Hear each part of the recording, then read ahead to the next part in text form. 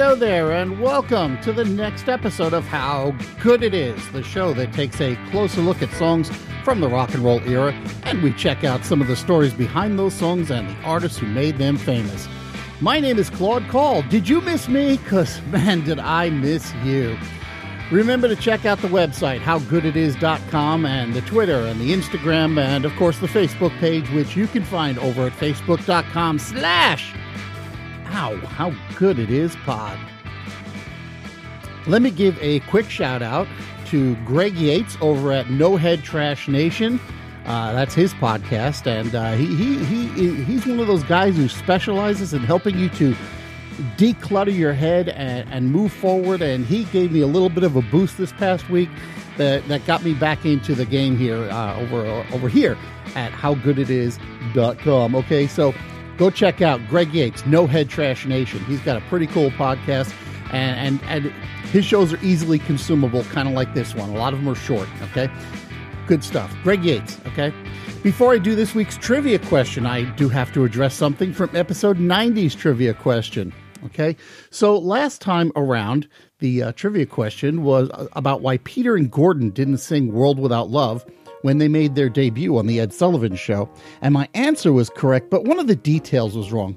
The song that they sang instead of World Without Love was titled I Don't Want to See You Again, and somehow I got it in my head that the song's title was I Don't Want to See You Anymore, and somehow I got it so locked into my head that at one point I actually said the right title and corrected myself to the wrong one, and coincidentally, when I played episode 90 in my car, when the show was over, I switched to Sirius XM 60s channel, and a few minutes later, I Don't Want to See You Again come on. And I realized not only that I'd screwed up, but just how badly I'd screwed up. So, my apologies if you were confused by that mistake. All right, onward to this week's trivia question, and I'm asking this one in honor of the fact that I'm going up to Boston this week, and it's also for a podcasting event. And I'm going to leave the setup purposely vague, so here it is. What do Babe Ruth and the song T for Two, which you've been listening to for a couple minutes now already, have in common? And yes, Boston is, in fact, a hint. As usual, I'll have the rather surprising answer for you later in the show. What does Babe Ruth have in common with the song T for Two? So when it comes to covers, it almost always surprises me when I discover that a song I really like turns out to be a cover. So early in the life of this show, I started taking notes in order to have a bank of songs to draw from for shows like this one. And while I know I did a stealth cover show just a few episodes ago, I was cleaning out my computer bag a couple of weeks ago, and I discovered a really old list of cover songs that I had compiled going almost back to the first time I did this kind of show. And when I realized that I haven't even discussed most of those songs, I took that as a sign that I need to come back to the well once again. Now, some of these songs have kind of an old feel, for lack of a better term there. So it's not as surprising when you learn that they're, in fact, older than you think. But it's still a little bit of a surprise regardless. You know what I mean? Here's one from the not a big surprise column, at least in my head. To stay out all night long. She made me cry. She done me wrong. It's All Over Now was the Rolling Stones' first number one hit in the UK, although it only made it to number 26 in the United States. But did you know that it was a cover? Because I used to love her, but it's all over now. The song was written by Bobby Womack and his sister-in-law Shirley Womack and recorded by this group, the Valentinos, in 1964. That version peaked at number 94 on the Hot 100. Stay out all night long. She made me cry. She did me wrong. She had my nose open. That's no lie. Tables turning, now it's her turn to cry. Because I used to love him. It's all over now. New York City disc jockey Murray Kaufman, known to most people as Murray the K, had a series of interviews with the Rolling Stones during that first U.S. tour, which aired on his Swingin' Soiree show on WINS radio. And during one of those shows, he played this record, the Valentinos song, It's All Over Now, for the Rolling Stones, and the Stones really liked it. So just a little over a week later, the Rolling Stones recorded the song in Chicago after Sam Cooke talked Bobby Womack into letting them record it. Which means, if I've done my math correctly, that the Rolling Stones recorded It's All Over Now around the same time they began working on Satisfaction, which Mick Jagger had just written a couple of days earlier, which you might recall from episode 35 of this show. Now, given that the Stones were still largely known as a blues band who played a lot of covers, in retrospect, this shouldn't have been much of a surprise, but I have to agree with Bill Wyman's assessment that the unintentionally country feel that the Stones version has comes from the 12-string guitar and the harmonies in the chorus.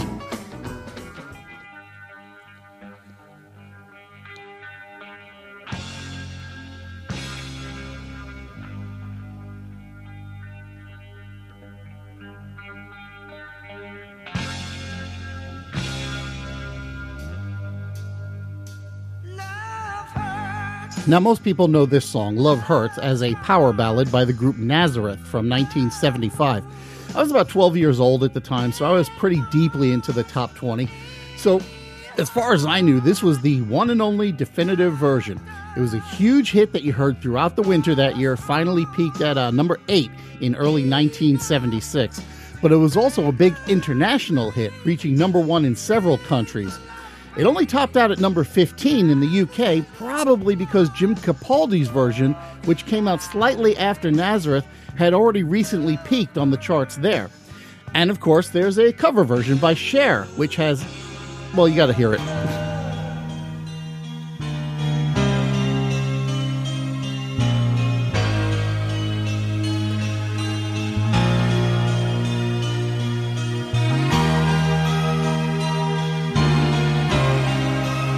Tell me those synths just scream 1991, right?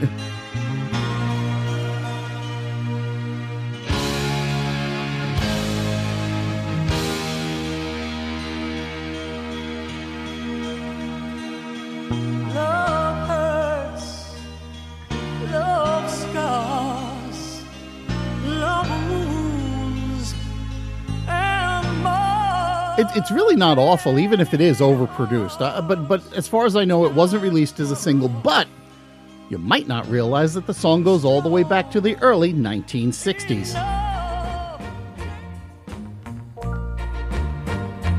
Love hurts, love scars, love wounds, and Mars, any harm. Love Hurts was previously recorded by Roy Orbison, and it appeared on the B-side of his 1961 hit, Running Scared. Now, Running Scared was a big hit worldwide, but the only place where Love Hurts got any airplay worth mentioning was in Australia, where the 45 was considered a double A-side record, and so both songs charted at number 5 over there. So that was the first hit version of the song. But wait, there's more. Let me turn back the clock.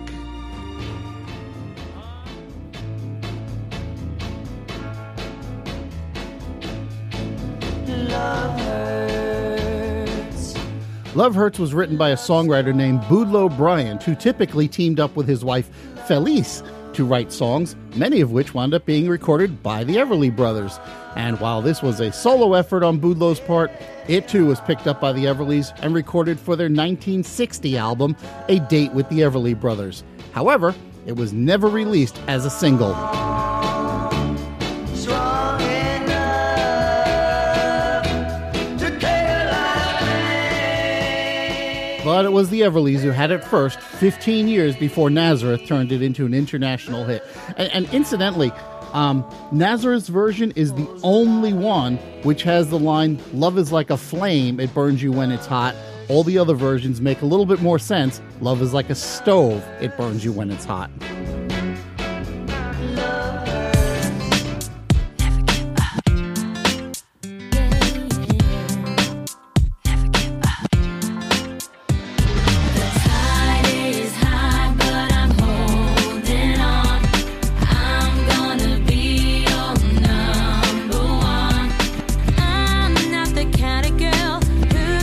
Up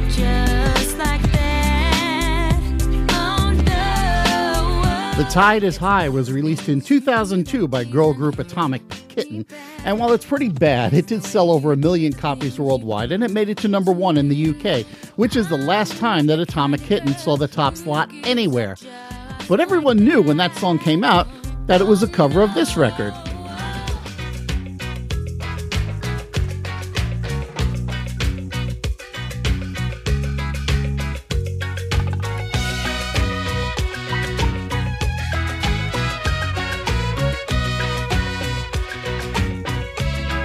The Tide is High was the first single from Blondie's 1980 album, Auto-American, and it became the band's third number 1 song in the United States. Incidentally, it was their last number 1 song in the UK for 19 years, until Maria was released in early 1999. So who knows? Maybe in a couple of years, Atomic Kitten has a chance, right? I've always liked the reggae feel to this song, especially given the creative overlay of the horns throughout the song and the strings that appear here and there, but they gain a little bit more prominence in the bridge. And incidentally, this is one of the weirder videos of the MTV era. It includes the band waiting for Debbie Harry outside a high-rise building while her apartment starts to flood, all the while being observed from outer space by an alien who appears to be Darth Vader, but who turns out not to be when you realize... Well, you can see the band finally reunites. Then they drive out to a rocket launch. They get in the rocket. They take off. They meet up with the alien, and Debbie Harry starts dancing with the alien. It's a bunch of typical nonsensical fun, and I'm sure you know by now, Blondie did not have it first.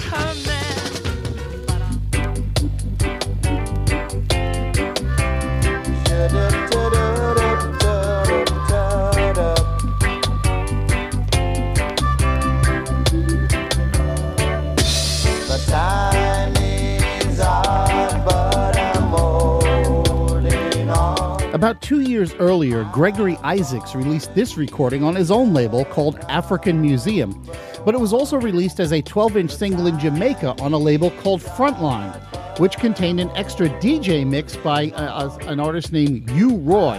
Okay, I want you to remember that. Now, Deborah Harry has always been on the bleeding edge of trends in music, so there is little doubt in my mind that she heard this track and she decided to cover the song. Isaac's influence is clearly stamped on the Blondie version, but Gregory Isaacs didn't have it first either.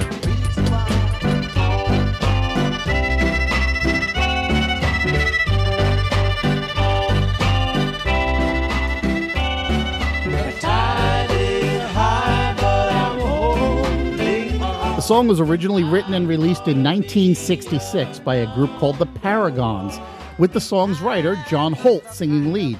It didn't really do a lot until 1971, when U Roy, remember U Roy? He's in this part of the story too. Anyway, U Roy did a DJ mix of the Paragons version, and the record got some traction in Jamaica and the UK.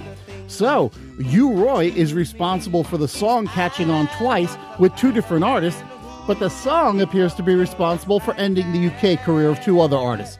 How's that for weird karma?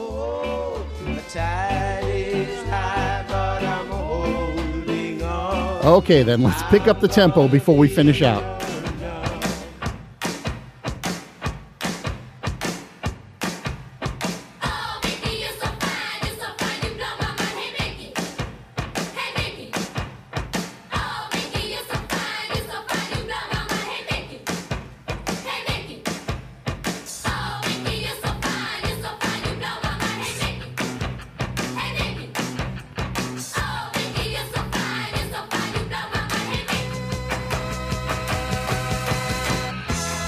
Toni Basil was a well-established dancer and choreographer when she recorded Mickey in 1980, but it didn't get released until 1982, and at that point it absolutely raced up the charts, took over the top spot on the Billboard Hot 100 in December of that year.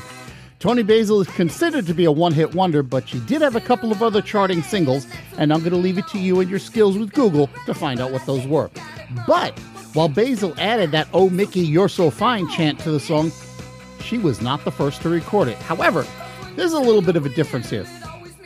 Now, if you go back to the first time I did one of these cover shows, I talked about Girls Just Want to Have Fun, where Cyndi Lauper did a little bit of a gender bend with the song, and she changed the intent of the lyrics by making a few minor changes. Well, Basil did a similar kind of thing by gender changing the entire song.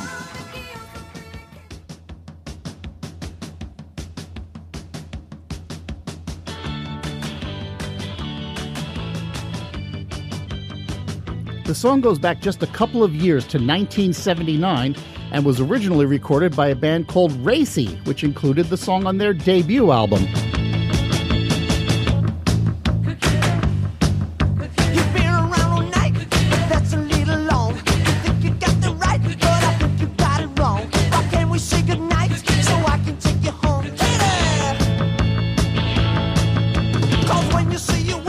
It's a little tough to understand, but he's singing kitty, okay, like a baby cat. So the song is called Kitty. Racy had a little bit of success as a band in the UK, Australia, Ireland, and South Africa, but it didn't last long and they broke up in 1985, although since then there have been 2 concurrent revivals of the group, each featuring at least one of the original members.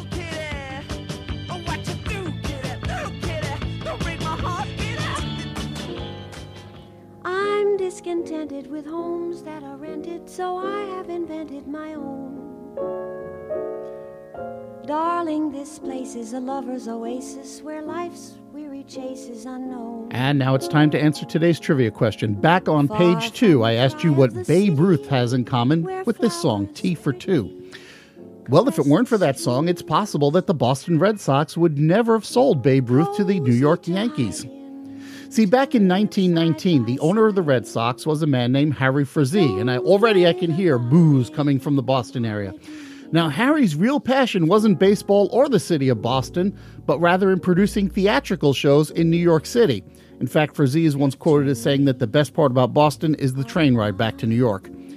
And in 1919, Frazee was pretty deep in debt, so he sold off his star player, one George Herman Ruth, to the Yankees for $100,000.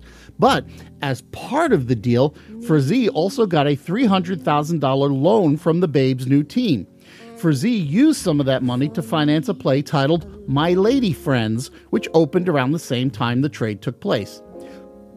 Now, My Lady Friends wasn't a huge success, but it was successful enough that he invested a little more of the money to turn the show into a musical. That musical, which opened in 1925, was the smash hit No No Nanette, which featured this song, Tea for Two. And that was the start of about 80 years of the Red Sox not winning the World Series. Even today, Frazee is considered a villain around Fenway Park. Have it known that we own a telephone.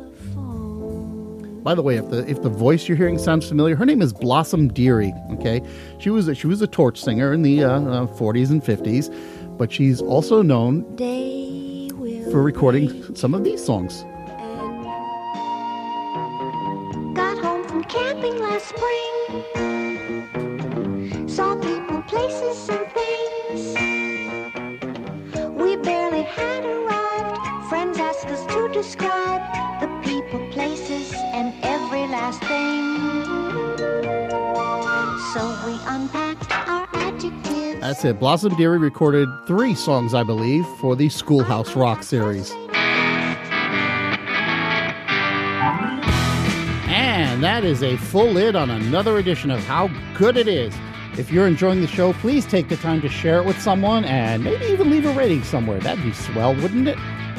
If you want to get in touch with the show, you can email me at howgoodpodcast@gmail.com, or you can follow the show on Twitter or Instagram at howgooditis. You can also visit, like, and follow the show's Facebook page at facebook.com/howgooditispod. Or you can check out the show's website, howgooditis.com, where you might find a few extra bits.